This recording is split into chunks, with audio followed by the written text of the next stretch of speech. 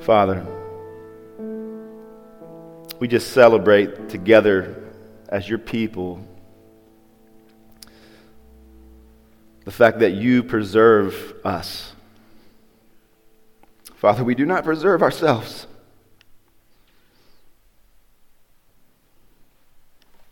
We don't come into your presence this morning. We don't gather and sing these songs. We don't open your word because of anything that we can do in and of ourselves. Father, we are unworthy apart from the blood of Christ. We celebrate that today. That we've broken every promise we've made. And if it were possible, we would destroy the covenant that you have offered to us through the blood of Christ. And yet you, in your kindness and in your mercy, in your steadfast love, you have upheld us. Father, we gather to make much of you this morning because of the work that you have done and because of the blood of Christ shed for us. Father, he is our hope. Teach us that more fully this morning. Father, let us see the beauty of Christ. Father, let us see the wisdom of the gospel. Father, more fully, would we feel and sense the presence of your Holy Spirit sent by your Son to comfort us, to cause us to continue. Father, we pray these things in the name of Jesus. Father, we know that even this week we have broken your laws. We have strayed from your commandments. Father, we have made idols of things that you have created. Our hearts are prone to wander. And this pastor, this saint feels it. Father, we ask on the promise found in the gospel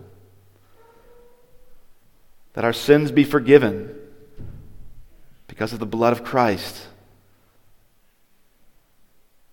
Father, we pray that that gospel that we cling to this morning, the gospel that allows us to even gather here, Father, we pray that that gospel would be lifted up, that good news would be lifted up, and that those that are gathering with the church this morning, Father, those that are even on the side streets and in the alleyways, Father, here under the shadow of this steeple, that they too would see and hear and come to know and hope in this same good news, this same gospel that you have given to us. Father, we pray that this would be true. Father, we pray that as your word is opened on Virginia Avenue, there amongst those saints on the south end of town with Pastor Jerry Cooper, Father, we pray that your word, that your gospel would go forth, that it would nourish that group of saints, that they would be strengthened, that they would be encouraged. Father, that those saints and these saints here, Father, that even in small ways and incremental measurements, we would look more and more like Christ. That our sanctification would be more realized as a result of our spending time in your word this morning. Father, we pray that over both congregations. Father, we also pray that over our brothers and sisters there ministering, sharing the gospel, planting new churches in East Asia. God, we lift them up to you. We pray your protection around them this morning and this week. Father, we pray for their provision. Father, we pray for their safety. Even as we read in the text this morning, Father, we know that persecution will come to your people. We don't ask that you save them from persecution, but that you would be present with them in the midst of it. And that your faithfulness to us, your faithfulness to them, would create a faithfulness in their life, that they would, to the end, never recant, never abandon the mission, but continue to hold forth the word of life in dark places. Father, we ask all of these things again in the name of Jesus, the spotless Lamb whose blood was shed for his church. We claim these promises in full faith. Now, as we turn to your word, we pray blessings. We pray that you'd feed us now, and we ask them in the name of Jesus. Amen. I want to invite you to have a seat. As you do, I want to welcome you. My name is Josh McLean. Most of you know me, some of you very well. And I want you to know that I'm glad that you're here, and it's good to be with you. I know you didn't get up this morning to come and see me. I know that's not why you're here, but I'm going to receive it in some small way as that's why you're here. And I'm going to rejoice in that because it's good to see some faces for once. We've been locked up for some time, and it's good to be here. It's good to see with you guys, or to look at the word of the Lord this morning. You probably noticed a couple kids walking out the door just now. They're going to be learning this morning a little bit more about God. And particularly this morning, they're going to be learning that God is good. What does it mean that God is good? That's not the topic for today. You ask one of those kiddos, and I'm sure they'll give you a great explanation about this idea that God is, in fact, good. But for us, we're going to be in Mark chapter 13. We've been in Mark for a couple weeks, or I could maybe say a couple years. By God's grace, we'll work our way through this. Today, we're going to start Mark 13, verses 1 through 13. Lord willing, at the end of December, and we'll take a little bit of a break for a Christmas series. And then at the end of December, Pastor Chris is going to be opening up the rest of Mark chapter 13. And then we've got some exciting stuff that's planned for the January and the new year, Lord willing. But today, again, we're going to be beginning chapter 13 of the Gospel of Mark.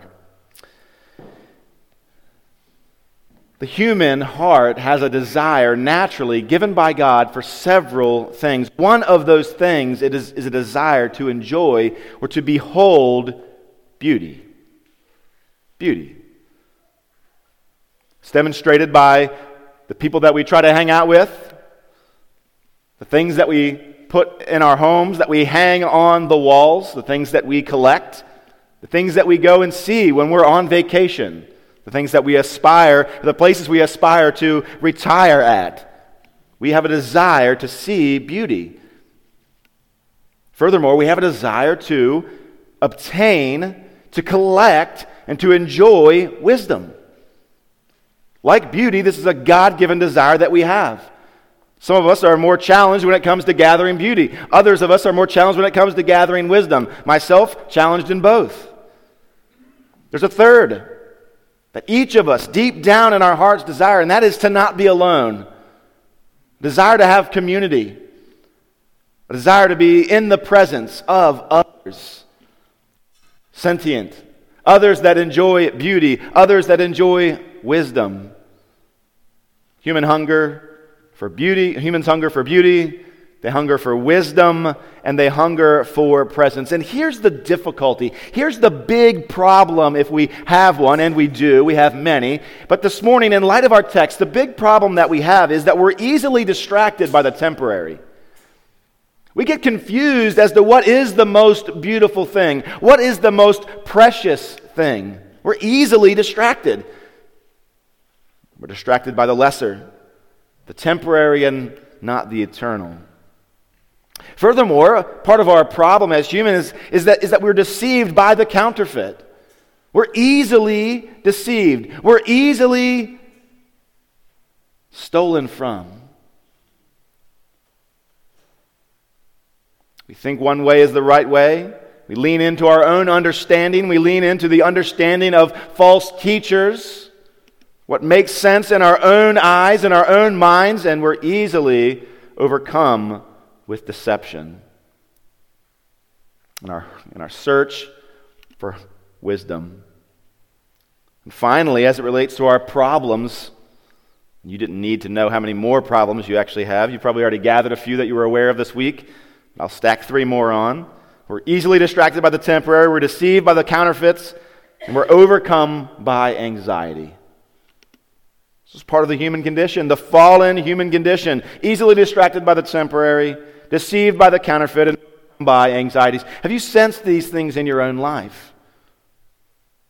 Whether you're 15 years old this morning or 65, you've seen evidence of those 3 things in your life. Something that you thought was beautiful, something that you thought was precious, you soon found out was neither. At least you found something better, more beautiful, more precious. Something that you thought was true. Maybe you found out to be a lie. Furthermore, in all these things, regardless of your age, regardless of your personal experiences, you have been overcome with anxieties, although some of us more prone than others. Jesus, aware of these conditions, that we're aware not just in this church here and this gathering of the saints, but also in the saints that were gathered around him there in Mark chapter 13, aware of these conditions, present in them, ever the shepherd, he begins to work in Mark chapter 13 to prepare his children, his sheep, his disciples for what is to come. And frankly, what is to come was incredibly challenging for them.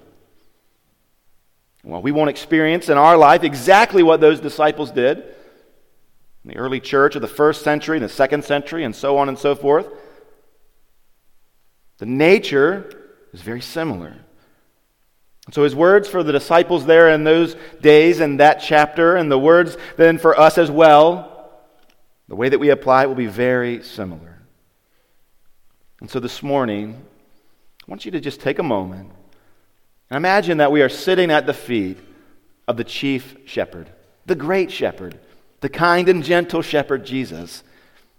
And him knowing what we need, him knowing our problems, our struggles, our weaknesses, and knowing what we'll face, he sits down with these words.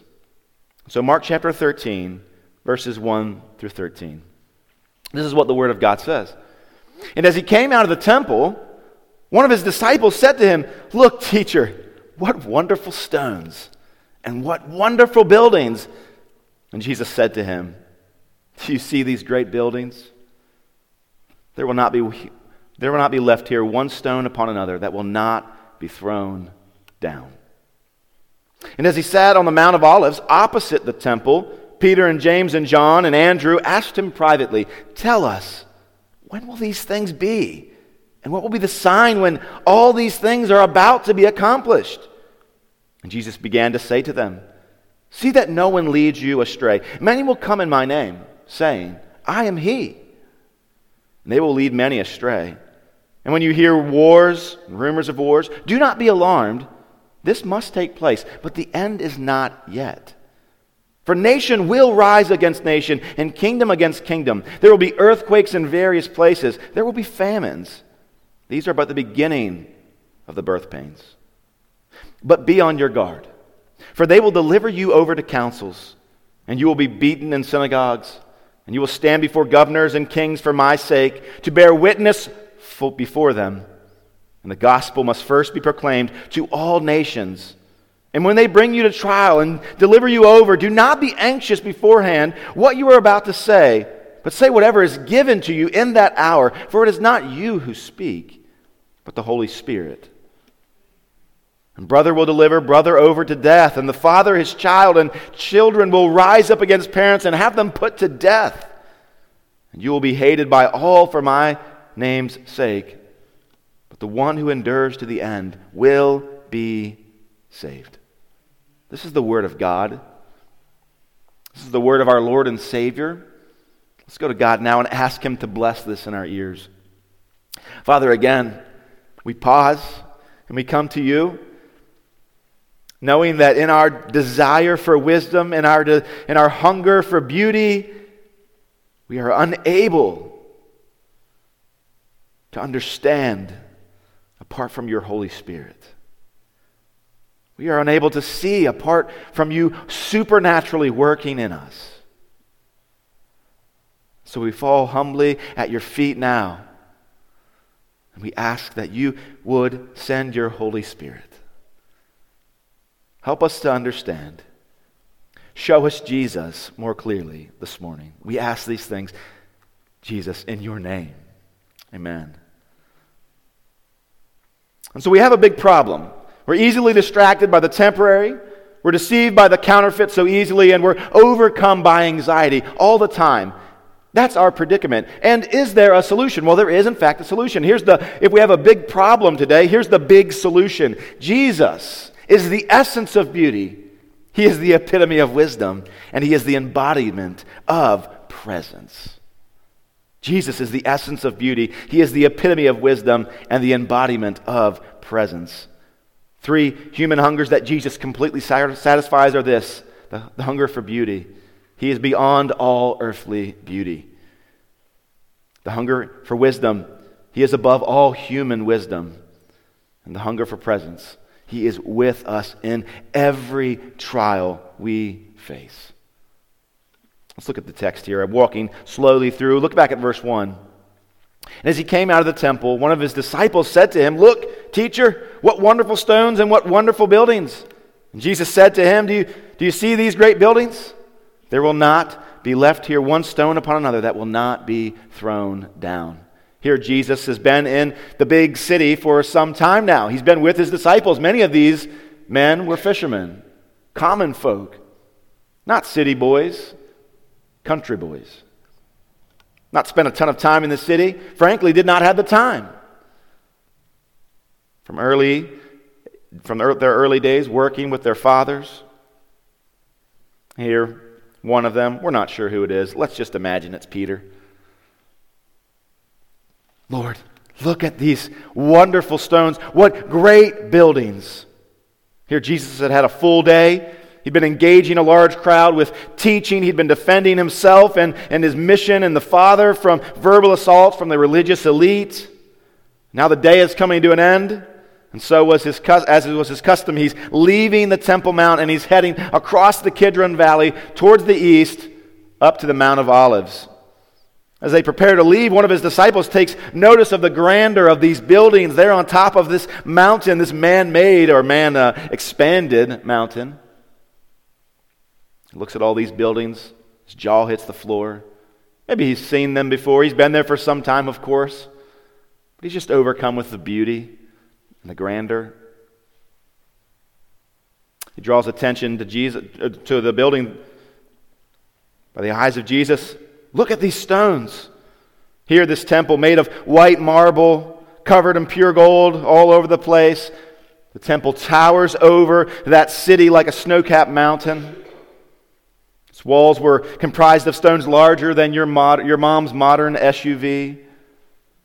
Some of the columns were reported to be so large that 3 grown men, if they put their fingertips together, couldn't wrap around the columns there on some of the porches. Solomon, he had built the first temple for the Lord, but it had been destroyed for some time now. It had been quite some time, in fact. When the Jews returned from exile after the destruction of the temple and after their exile, they worked to rebuild the temple under Zerubbabel. But then came Herod. Herod was known for his lavish building projects. He saw an opportunity to kind of win the approval of the Jews, but also to exhibit his prowess for building, make a name for himself, or to further his name, rather. So he began to remodel the temple, and he spared no expense. He expanded the Temple Mount, built up incredibly large retaining walls, raised the temple up, and built porches and rooms all around it. And you would come around the corner, heading up to Jerusalem. The pilgrims' expressions of what it would look like were just incredible. He started his work there in 20 BC, and it wasn't even finished until sometime around 26 AD. 46 years to remodel this mountain, this temple. You could take one look at it and know, by the size of the stones and the beauty of the craftsmanship, that it would be there for ages and ages to come. It's not like it was leaning over and disciples and people were just like taking bets on whether it would fall this year or next year or this week or next week. Wasn't going to topple anytime soon. And this disciple here, he is struck by the beauty of this man-made structure. And I don't want to spend long on this, but I do want to offer a warning. It's sad that so often we'll be struck by the beauty of man-made structures, but we'll minimize the beauty of God Himself.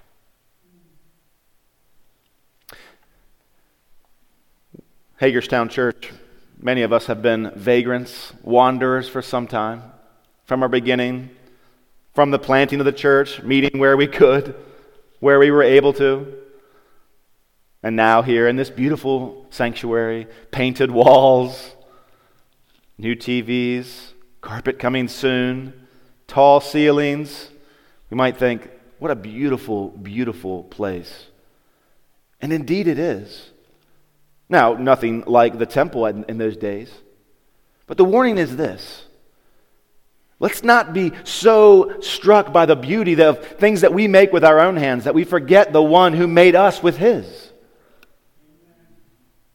We're all like the disciples. We're all tempted to be distracted by the temporary and even attached to the temporary. Instead of worshiping the God that formed our hearts and our lungs and our minds with his own words, with his own hands, we worship the things that we make with ours. We're distracted by the temporary. Here the disciples have done nothing wrong, and yet the time that they have with their Lord and Savior is drawing to a close. And they're distracted. But David got it. I think of Psalm 27. If you're taking notes, I would encourage you to write this down. If you're quick, you can turn there with me. It won't be on the screen, unless they're quick. Psalm 27, verse 4. David says, under the inspiration of the Holy Spirit, one thing have I asked of the Lord. This is King David. One thing have I asked of the Lord, that will I seek after, that I may dwell in the house of the Lord all the days of my life. Why would you do that? To gaze upon the beauty of the Lord and to inquire in his temple. David got it. David had everything he could have ever wanted. He had every iPhone, every car, every new pair of shoes. He had it all. And he still said, one thing have I asked of the Lord. One thing have I asked of God, and that is to be in his house so that I can gaze upon the beauty of his face. David got it. Let's not miss it. There are beautiful things for us to enjoy, for us to gaze upon, for us to collect. But at the end of our lives, we'll not say that we wish we saw more sunsets. We'll not say that we wish we would have collected more paintings, more bottle caps, or whatever it is. But we'll say we wish we would have spent more time gazing on the face of God through the portal of his holy word. And so seek beauty, but don't be distracted. Don't settle for the lesser. Don't dwell on the temporary. Look to the eternal. There's 3 human hungers we're talking about this morning. And one of them that we've just listed out, Jesus completely satisfies. He is beyond all earthly beauty. The temple was made with human hands. Jesus made those human hands, and he created the stones needed to build the temple. He is eternal, and the temple was temporary. The temple is where blood was shed, but it became obsolete when Jesus, the eternal one, shed his own blood. 2,000 years ago, the temple was laid to rest. It was destroyed in 70 AD, and it's never been resurrected. Not yet. Jesus was laid in the grave. 3 days later, he arose. He was resurrected. He is beautiful beyond comparison. There's nothing wrong, again, with remarking about the beauty of a building or even a gorgeous sunrise, but don't forget the beauty of God in the face of Jesus Christ. Don't settle for less. At any rate, it must have taken about 20 minutes, maybe more, give or take, I'm not really sure, for them to get out of the temple on the eastern gate there, to cross over the Kidron Valley, to begin to climb up towards Bethany, there on the Mount of Olives. Jesus had just told his disciples that the temple and all of its buildings, all of its porches would be laid down on the ground, destroyed, razed. Not one stone, Jesus said, would be left on another. And by the way, it's almost impossible for us to know exactly where the temple was. That's how destroyed it really, really was. But at any rate, here the disciples are walking there with Jesus, and I don't know. The Bible doesn't tell us what was said. Perhaps they talked, maybe they didn't. But I imagine they were a bit quiet as their imaginations were running wild, each of them thinking about the incredible statement that Jesus had just made. Not one stone would be left on the other. Thinking about the personal implications of their own life. Thinking about the implications on their nation, the nation of Israel. It says in verse 3, and as he sat on the Mount of Olives opposite the temple, and so they've exited at the end of the day, they've walked together up, maybe in silence. When they get to the top, they're now above the temple, being able to look right across the valley into the temple. This is what it says. Peter, James, and John, and Andrew, they asked him privately, tell us, when will these things be? And what will be the sign when all these things are about to be accomplished? I don't know if we can truly fathom, as 21st century Westerners, exactly what was being said and felt in the hearts of these first century disciples when they heard Jesus say that one stone would not be left on another. They needed to know when this is going to happen. Have you ever been there? You ever just needed to know more? You just had to have the answer. God, why is this happening? When will this happen? How are you going to accomplish all of these things? You just needed to know more. You needed to have that information. You needed to have that wisdom. In an attempt to satisfy desires such as these, the desire for knowledge and wisdom concerning future things, many have offered their own information. Many have made their own attempts as to answer these questions. When will this happen? When will that happen? Again and again, so-called prophets within the Jehovah's Witness movement have offered false predictions of the second coming, the end of the world. Time and time again, I could list them out.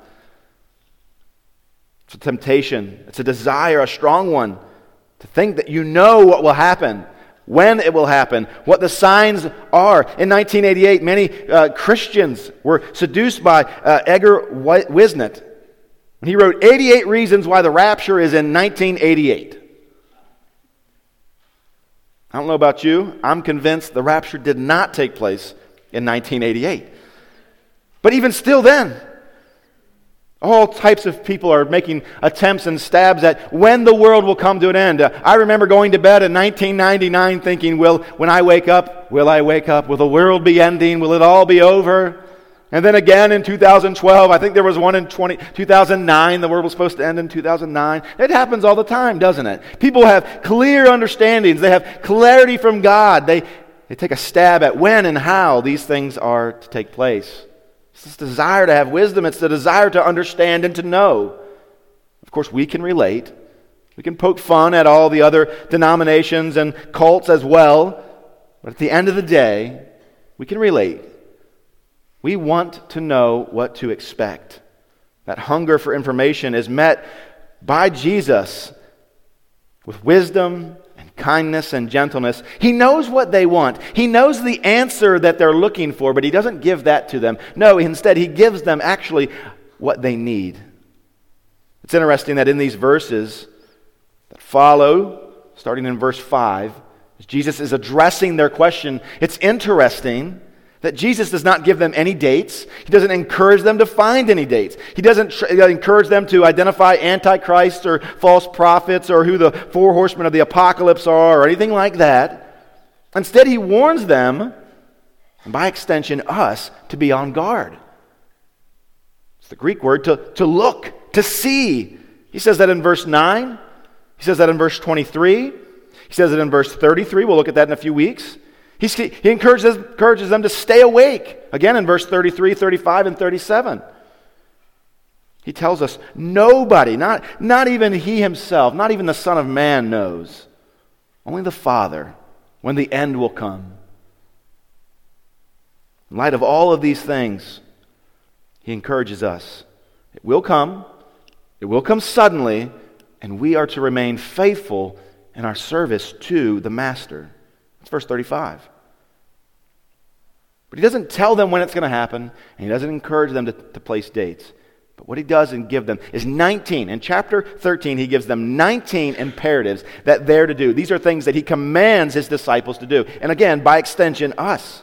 Those imperatives, you can look for them 19 of them, verses 5 to 37. And what are they helping us to do? Well, they're helping us to be prepared for the end.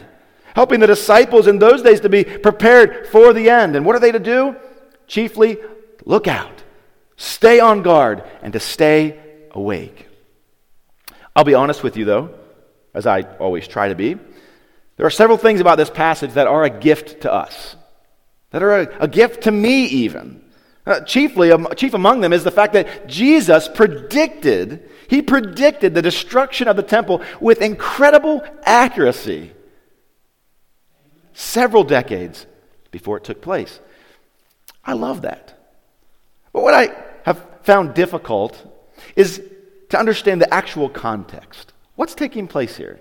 What is Jesus saying? What are these things? What is actually going to happen? What are the end times? Did they already take place? Are they going to take place in the future? I imagine if we took a poll, there'd be quite a few more opinions in this room than there are armpits as to how many different views there actually are of this passage.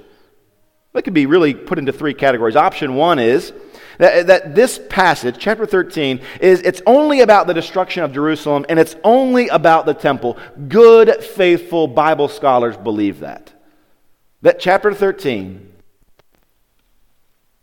everything included there, all took place in that physical generation, and it was all about the destruction of the temple, the destruction of Jerusalem, and the end of the age of the Jews. But there's another option, and it's the opposite. Option 2 would say this has nothing to do, it's all figurative, it has nothing to do with Jerusalem, it has nothing to do with the actual temple, and it's really about the end of the age. It's the end of the world, the telos, about the second coming of Jesus Christ. That's option 2. Again, faithful, godly Bible scholars, many of them take that position. Option 3, I think it's the best. It's a little bit of both. Option 3 says, no, this is about the destruction of the temple. This is about the fall of Jerusalem. It is about literally one stone not being left on the other, but it's also about the second coming of Jesus. It's also about the end of time when he will return to judge both the living and the dead. And I think that's the best option. At any rate, you may disagree with me. But Jesus, he doesn't address the soon coming destruction of the temple, he does address the soon coming destruction of the temple and of Jerusalem, and in doing so, he really provides a preview of coming events that the Jews and the disciples particularly saw were connected with the second coming and the age to come. But you might be asking, as a 21st century American, what does the destruction of the temple, what does the destruction in the fall of Jerusalem have to do with the second coming and the end of the age, the end of the world as we know it? What do they have to do one with the other? There's a theologian I'm very thankful for. This is what he says in regards to that. He says, Jesus predicted the destruction of the temple in Jerusalem, which prompted the disciples to inquire about the timing of these things. And why? Why did they begin to inquire about the timing of the end and these things? Here's why. The disciples conflated the end of the world with the end of the temple as they knew it. Why? Because the massiveness of the Temple Mount was outsized for this small city. It was the central point of their lives and of their culture. At that time, the Temple Mount footprint, it accounted for about 15% of the city of Jerusalem. They couldn't literally imagine life ever being the same had the temple not existed moving forward. It truly, in their minds, would be the end of the age, the end of an era. I tried to think of how I could relate that to us today. Maybe if you're 15, 16, 20, maybe even up to in your 30s, imagine that the internet went down. Imagine that it not only went down, but it went away, never to be used again. Imagine that just for a second. Think of the implications. Think of how your life would be different. Your home life, your work life, your leisure, everything for you might change. And you might say, well, how could that happen? How could literally the internet just go away? something catastrophic, something crazy would have to occur for that to take place, right? Let's shift gears. What if all of a sudden the city of D.C. didn't exist anymore? The Capitol building, the White House, the lawn, all of it gone. If I were to give you that news this morning, you'd be asking, how? What caused that? Imagine all the different ways that you could explain that in your mind. Well, this would have had to happen and that would have. How can the world even go on with that taking place? The weight of that for an entire city and the capital of our nation to just dissolve and disappear. They wanted to know why. And they clearly saw that if something so great as the temple, so long-lasting and firm as the Temple Mount, could just evaporate, how could life even continue to go on? And so they conflated the two together, and for good reason. But what does Jesus say to them? To this question that they have, this desire for wisdom, this insatiable hunger for information, what does he tell them? Well, look at verse 5. And Jesus began to say to them, "See that no one leads you astray." Jesus, the temple is going to be destroyed? When? What are the signs of this? No date. See that no one leads you astray. Many will come in my name saying, "I am he," and they will lead many astray. How could they lead many astray? How could they lead maybe even perhaps some of the disciples, some of the greater number of the early church? Could they possibly be part of this group that would be led astray? Jesus doesn't say they may be led astray. He said they will lead many astray. And how will they do that? Well, they'll literally claim to come in the name of Jesus. It's debatable as to whether Jesus is saying they'll even claim to be God. That I am he is the ego eimi. That I am that I am. And they'll lead some astray. Jesus says, and when you hear of wars and rumors of wars, do not be alarmed. It's another imperative. See that no one leads you astray. Another imperative. Do not be alarmed. Don't be surprised. I'm telling you this right now so you know it's going to take place. It must take place, but the end is not yet. These things will happen. Many will come in my name. You'll hear of wars and rumors of wars. It's happening in between the time that Jesus speaks and the time that the temple actually falls. But he says, don't be alarmed. This must take place, but the end is not yet. Verse 8, for nation will rise against nation, kingdom against kingdom. There will be earthquakes in various places. There will be famines. But these are but the beginning of the birth pains. Here in these verses, Jesus he warns against people who mislead. False messiahs. People claiming to be him. But he also warns against events that will also be misleading. When this catastrophic event takes place, you might think it's the end of the world. But Jesus says, hey, that war, to end all wars, that war between nations that you are even subjugated by, that might seem like it's the end, but that is just the beginning of the birth pains. So he warns against false messiahs, but he also warns against these events, earthquakes, famines, other things, pestilence. Let's look at this first idea, though. This first thing that he's warning against, these false messiahs, these false teachers who would mislead. The New Testament is full of warnings concerning false teachers. The Apostle Paul is faithful to warn us about this, and Jesus himself is as well. He says, many will come in my name. Some will even claim to be me. They'll claim to be Messiah. They'll claim even to be God. Look out for them. He uses that word several times. Look out, or blepo. Watch, see. He uses it in Mark 13:2, Mark 13:5, verse 9, verse 23, verse 33. It's translated differently depending on your translation, but even in most translations translate it differently depending on the context of that verse. But look out, caution, be aware, look out for. How do they look out? What are they to look out for? Well, they're to look out for false teachers, false words, and how will they know what is true and what is false? They'll be like the Bereans. They'll be like the Bereans. How will Jesus' disciples know if somebody's a false teacher or not? Well, they'll do exactly what the Bereans did. In Acts 17, verse 11, the Word of God says, "Now these were more noble-minded than those in Thessalonica, for they received the Word with great eagerness, examining the Scriptures daily to see whether the things were so," the things that Paul was saying, the testimony that Paul was giving. Bereans, they were searching diligently and with eagerness the very words of God. Is this true? Does what this guy say, does it line up with what the Word of God says?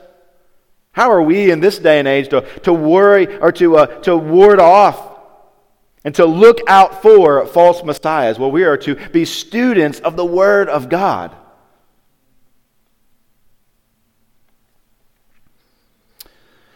One historian said the first person after the time of Jesus Christ definitely known to have claimed to be the Messiah was a guy by the name of, I'm just going to take a stab at it, Bar Kokhba, the leader of that last great Jewish revolt in AD 132.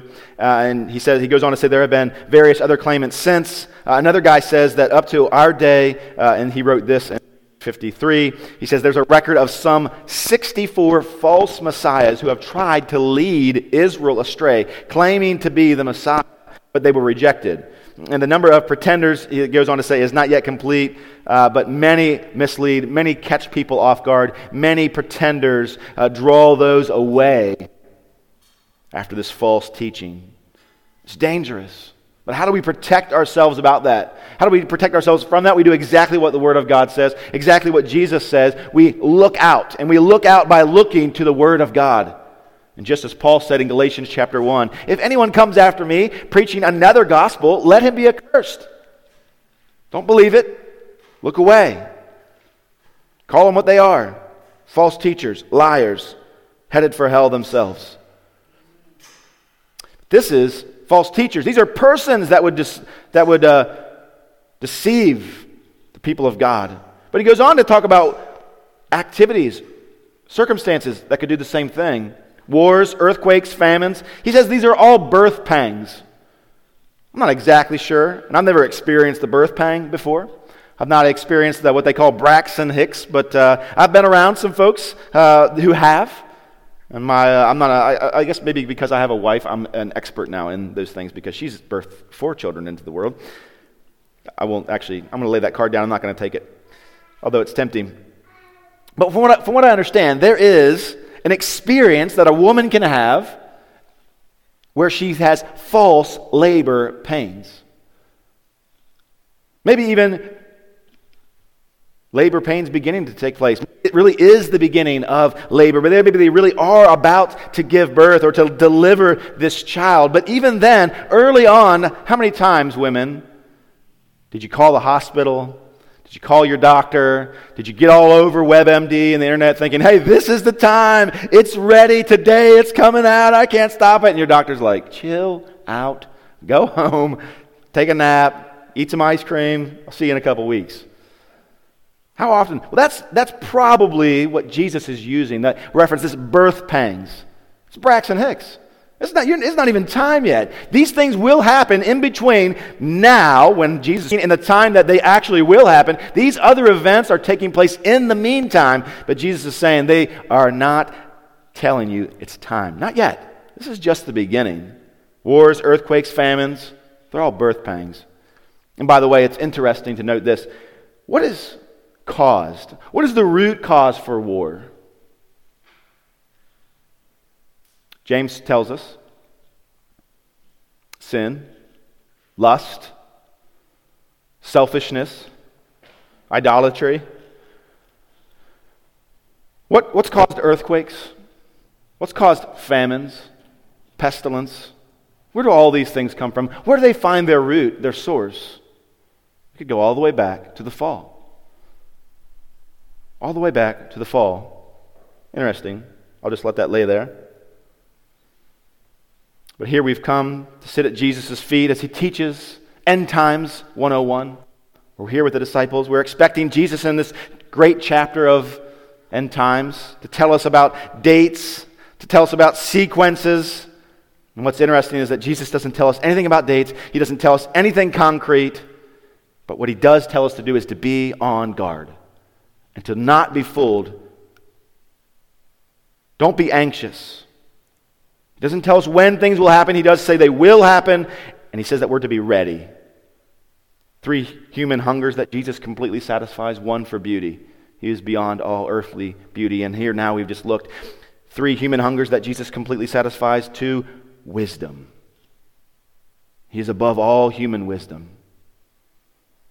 The danger of false teaching is that we gather teachers to ourselves. We have itching ears. We want the teachers to say what we want to hear. We have an idea of what we believe is true, of what we want to be true. And then we begin to amass teachings and pamphlets, and it's amazing how we can consume and gather things and sniff out the thing that says what we want it to say. The teacher, the podcast, the book, we gather them to ourselves.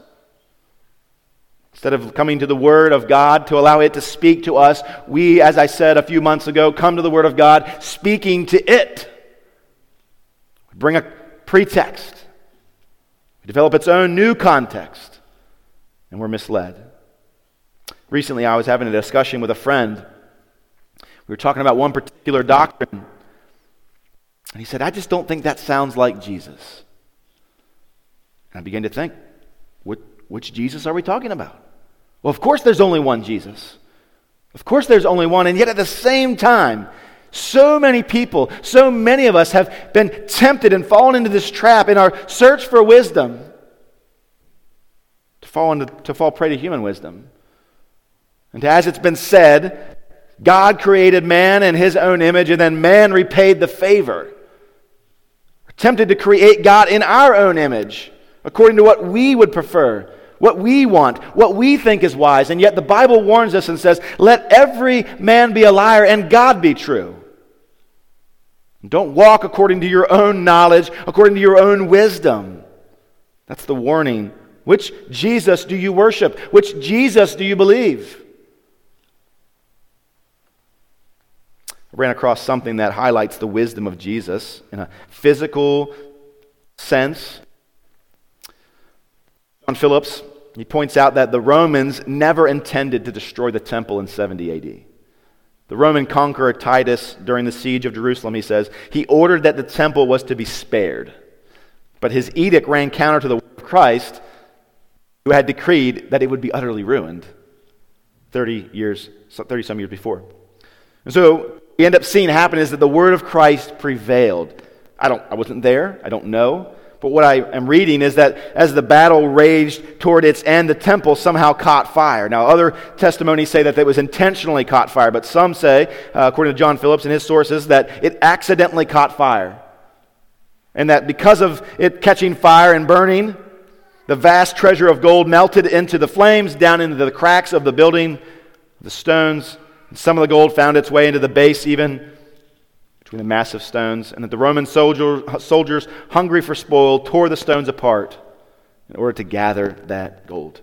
Again, I wasn't there, but it's incredible to see the wisdom, the foreknowledge of Christ here on display. That even in the face of common wisdom and knowledge, that building will never come down. It will be there for eons forward. And even Titus, that Roman conqueror, requesting that it not be destroyed. The greatest human power at that time couldn't even hold it back from happening. No, why? Because of the wisdom of Jesus Christ. And so, brothers and sisters, whether you like to admit it or not, you are easy to be misled. Jesus, the great shepherd, he anticipated that and he addresses it. We're easy to be misled, and so he calls us, warning us, look out. Don't be tempted. Don't lean on your own understanding. We've just looked and saw that it's easy. It's in our nature to be misled, whether we like to admit it or not. And it's also in our nature to become anxious. And the gentle shepherd now comes to his flock and he speaks to that as well. Verse 9. He says, but be on your guard. Again, same thing as it's just translated as be on your guard, but he's saying, look out, watch out, Why? Look out for what this time? They will deliver you over to councils. You'll be beaten in synagogues. You'll stand before governors and kings for my sake to bear witness before them. And the gospel must first be preached to all nations. And when they bring you to trial and deliver you over, do not be anxious beforehand what you are to say. But say whatever is given to you in that hour. For it is not you who speak, but the Holy Spirit. And brother will deliver brother over to death, and father his child, and children will rise up against parents and have them put to death. Here in verse 9, really it seems, or beginning in verse 9, it seems to be offering for us a synopsis of Paul's life. Beaten, right? We know Paul's testimony before councils, before rulers, turned against by family even. And notice that all of this is actually a part of God's plan for the spread of the gospel. We see that in the book of Acts.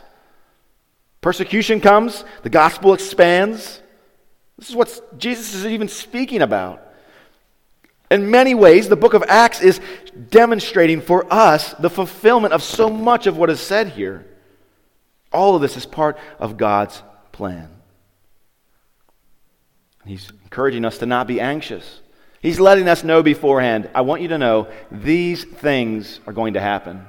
In some ways that might be unsettling, that Jesus himself would be revealing this to his disciples. But in other ways, it's very calming. At least, this will be painful, but at least he knows what's happening. And he's not afraid, and so I'm not afraid.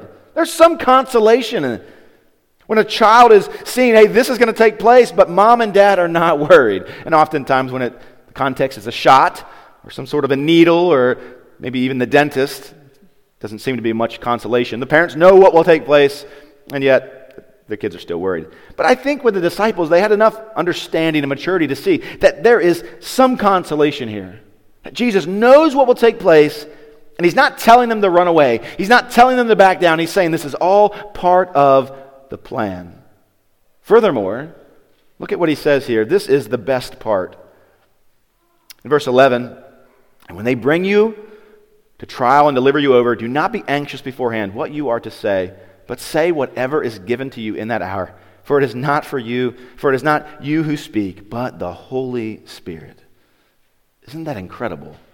This promise that Jesus is giving to his disciples, and other places he's told us, John chapter 14, the Comforter is coming. Verse 15 of John 14, he says, if you love me, you'll keep my commandments. And I will ask the Father, and he will give you another helper to be with you forever, even the Spirit of truth, whom the world cannot receive, because it neither sees him nor knows him. You know him, for he dwells with you, and will beg in you. What a beautiful promise. It applies this promise of the Holy Spirit being with Jesus' disciples, with the saints of God. It applies more than to just him being present and able to speak in your time of need. It's more than that. It's that God will be with you. And that's that third human hunger that we have. And there are many, but there's the desire for beauty. Jesus is beyond all earthly beauty. There's the desire for wisdom. He is above all. He far exceeds all human wisdom. And finally, we have this insatiable desire for presence. And he is with us. And he is with us in every trial. He sent his Spirit. I think of 2 Timothy chapter 4. What a beautiful testimony. The Apostle Paul says, at my first offense, no one came to stand by me, but all deserted me. May it not be charged against them. But the Lord stood by me, and he strengthened me, so that through me the message might be fully proclaimed, and all the Gentiles might hear it. Jesus sent his Spirit to strengthen Paul, to stand with him, so that the message might be fully proclaimed, and the Gentiles might hear it. What a beautiful, beautiful truth. It's a difficult one. Verse 13, and you'll be hated by all for my name's sake. Families abandoning and turning on one another, being hated by those whom you're closest with even.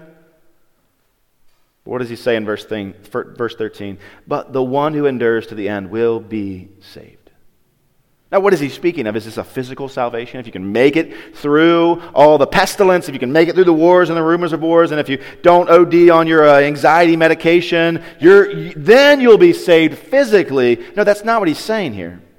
He's saying if you stay faithful, if you stay true, if you hold fast to the gospel, if you continue to gaze onto the face of Christ, then you'll be saved.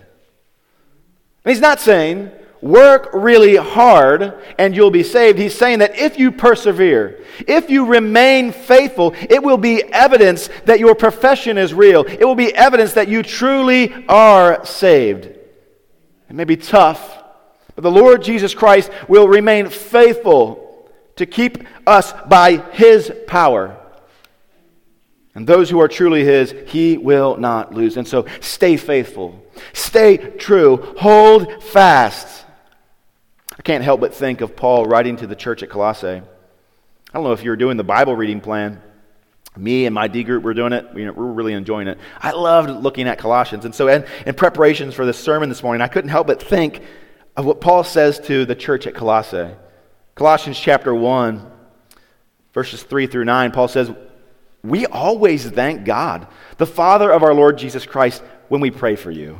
We always thank Him when we pray for you, because we've heard of your faith in Jesus Christ, and we've heard of the love that you have for all the saints, because of the hope laid up for you in heaven, that hope of salvation. Of this you have heard before in the word of truth, the gospel, verse 6, which has come to you, as indeed in the whole world it is bearing fruit and increasing, as it also does among you, since the day you heard it. Since you heard the gospel and understood the grace of God in truth, just as you learned it from Epaphras, our beloved fellow servant. He's a faithful minister of Christ on your behalf, and has made known to us your love in the Spirit. And so, from the day we heard it, we have not ceased to pray for you. Paul says, I've got to report, this church in Colossae, it's legit. They've turned from their sins. They've placed their faith in Jesus. They're growing in their understanding, and they're faithful. And it's incredible. And Paul says, church, listen, we heard about this, and I've not stopped praying. When I pray for you, I thank God for you, and I continue to pray that this would continue to bear fruit in your life. He's heard these things, and he lets them know, I'm praying for you. But then skip down to verse 21. This is where it gets applicable. Verse 21, he says, and you, church at Colossae, Christian, you were once alienated and hostile in mind towards God, doing evil deeds. But He has now reconciled in His body of flesh by His death in order to present you holy and blameless and above reproach before Him, if indeed you continue in the faith, stable, steadfast, not shifting from the hope of the gospel that you have heard. So what's Paul saying? He says, church, I believe that Jesus has shed His blood for you. He says, I believe that you're a Christian. I see evidence of that in your life. And the best evidence of that in your life is if you continue. Their faithfulness is evidence of their salvation. And so he says, I'm praying that you will not shift from the hope of the gospel that you have heard. He says, right now you're hoping in the gospel, you're hoping in the good news of Jesus Christ, that though your sins be as scarlet, they will be made white as snow. You'll be forgiven because of Jesus. That's your hope. And he says, I hope that you stay there. What is their hope? What is their only comfort? I love how the Heidelberg Catechism answers that question. What is your only comfort in life and in death? What is your only hope in life and in death? And the answer that I'm about to give you is yours for the taking. What could be, what currently is your only hope in life and in death? That you are not your own, but that you belong, body and soul, in life and in death, to my faithful Savior, Jesus Christ. Goes on to say, He has fully paid for my sins with His precious blood and has set me free from the tyranny of the devil. He also watches over me in such a way that not a hair can fall from my head without the will of my Father in heaven. In fact, all things must work together for my salvation. Because I belong to Him, Christ, by His Holy Spirit, assures me of eternal life and makes me wholeheartedly willing and ready from now on to live for Him. That's the testimony. That's the hope of the church at Colossae. That's the hope that we have in Christ. And so in the face of our anxiety, in the face of persecution, in the face of rumors of wars and even wars and pestilence, in the face of all of these things, what is our hope? What is our comfort in life and in death? That we are not our own, but we belong to God. And so, church, what a beautiful, beautiful picture of Christ this morning. This shepherd who kneels there. We sit at His feet, and He speaks to us with gentleness and kindness, and He says, look at me. Look unto me for beauty. And He looks at them and He says, look to me for wisdom. Look to me, the embodiment of wisdom. And furthermore, He says, come to me for my presence. We're entering into the Christmas season. We celebrate Advent. Advent simply means, in the Latin, coming. That God would come down to us. We cherish the name given to Jesus, Emmanuel, which means this, God with us. Jesus is the essence of beauty, God with us. He's the epitome of wisdom, God with us. And He is the embodiment of presence, God with us. I want you to imagine with me quickly as we come to a close. Imagine Mark's initial audience. Imagine you're a part of the church at Rome. Imagine you're still under intense persecution, which they were. And imagine finding this letter written to that church, your church. And imagine reading it in 71 AD. And as you, under this intense persecution, you look at Jesus, your Lord and Savior, and you say, look how He shepherded my forebears. Look how He shepherded my brothers. Right before they were about to enter into this persecution. He is so beautiful. And you read on and you see, look how wise He is. And in His wisdom, He's given that wisdom, that in His kindness, He's given that wisdom to us. And even now, you're saying, now I'm able to read this gospel far from the Middle East. I'm able to understand this godly, divine wisdom by His grace. And furthermore, you're able to see that He is with us in every trial. He promised to send the Comforter. How comforted would you be if you were in those shoes? Hagerstown Church, we must be like that early Roman Christian, finding a copy of God's Word written for them, because it's written for us. And there, as we read Mark 13, as we continue, see the beauty of Jesus, the wisdom of Jesus, and the presence of Jesus with us in every trial. Hagerstown Church, as we walk out of this building this morning, I want to challenge you to not be challenged and to just look at Jesus. Just look at His beautiful His face. Look at His face in the Word of God. Relish in the wisdom that He's extended to us. The world calls it foolishness. We see it as wisdom. And understand this, that He is with us in every trial. No matter what we face, regardless of how many variants there are, regardless of the economic upturn or downturn, He's with us through all these things. Let's celebrate that Jesus this morning. Father, we thank You that in Your kindness, You have given us Your Word.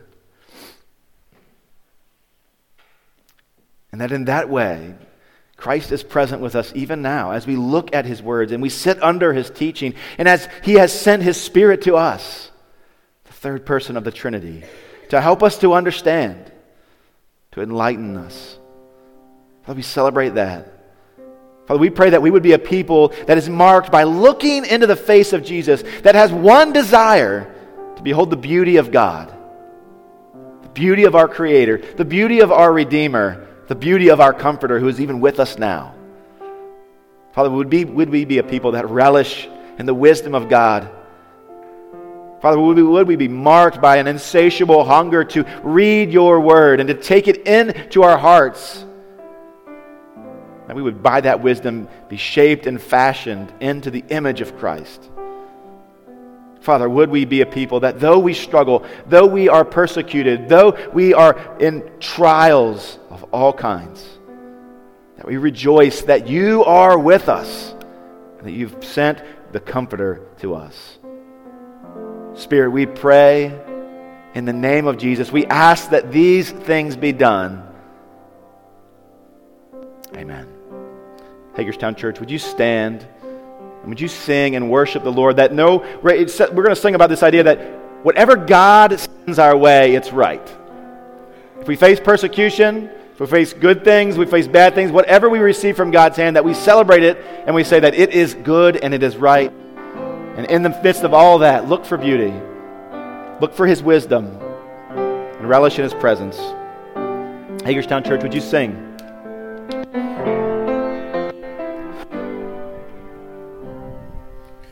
Whate'er my God ordains is right, His holy will abideth. I will be still whate'er He does, and follow where He guideth. He is my God, though dark my road. He holds me that I shall not fall, and so to Him I leave it all, and so to Him I leave it all.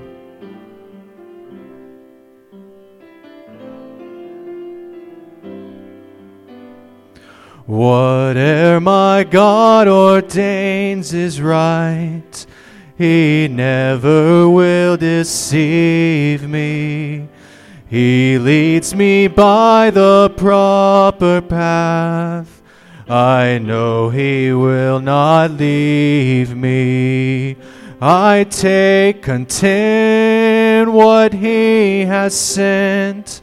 His hand can turn my griefs away, and patiently I wait His day, and patiently I wait His day.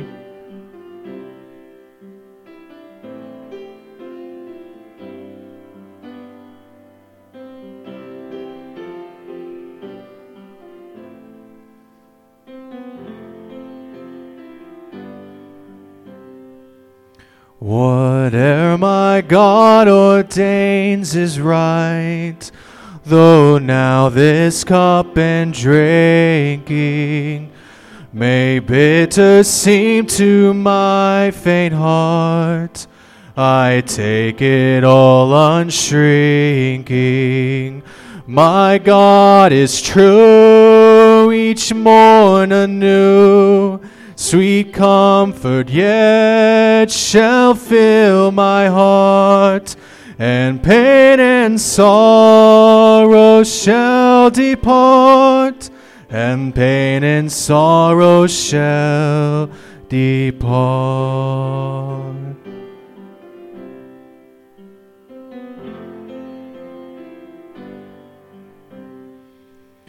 Whate'er my God ordains is right, here shall my stand be taken.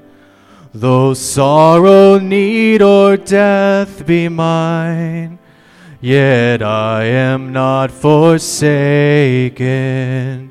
My Father's care is round me there. He holds me that I shall not fall, and so to Him I leave it all, and so to Him I leave it all. My Father's care is round me there. He holds me that I shall not fall. And so to him I leave it all. And so to him I leave it all.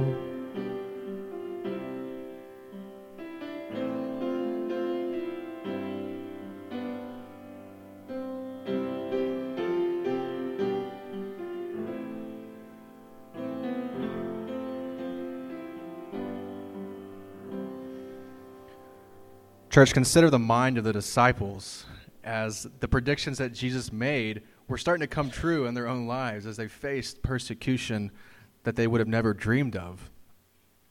How did they hold firm? How did they have peace? How did they have joy in the midst of those circumstances? Was it not the truths of this song? Whatever my God ordains is right, his holy will abideth. He is my God, though dark my road, he holds me that I shall not fall. He holds me that I shall not fall. How do we endure to the end, church? It's by Christ holding us that we would not fall. It's in that spirit, as we close this service, let us sing our doxology, praise God, from whom all blessings flow. Not just the blessings of this building here, but the blessings that are of spiritual nature as he makes and he grows and he matures his church. Let's sing. Praise God from whom all blessings flow. Praise him, all creatures here below. Praise him above, ye heavenly host. Praise Father, Son, and Holy Ghost. Amen. Hagerstown Church, you are sent.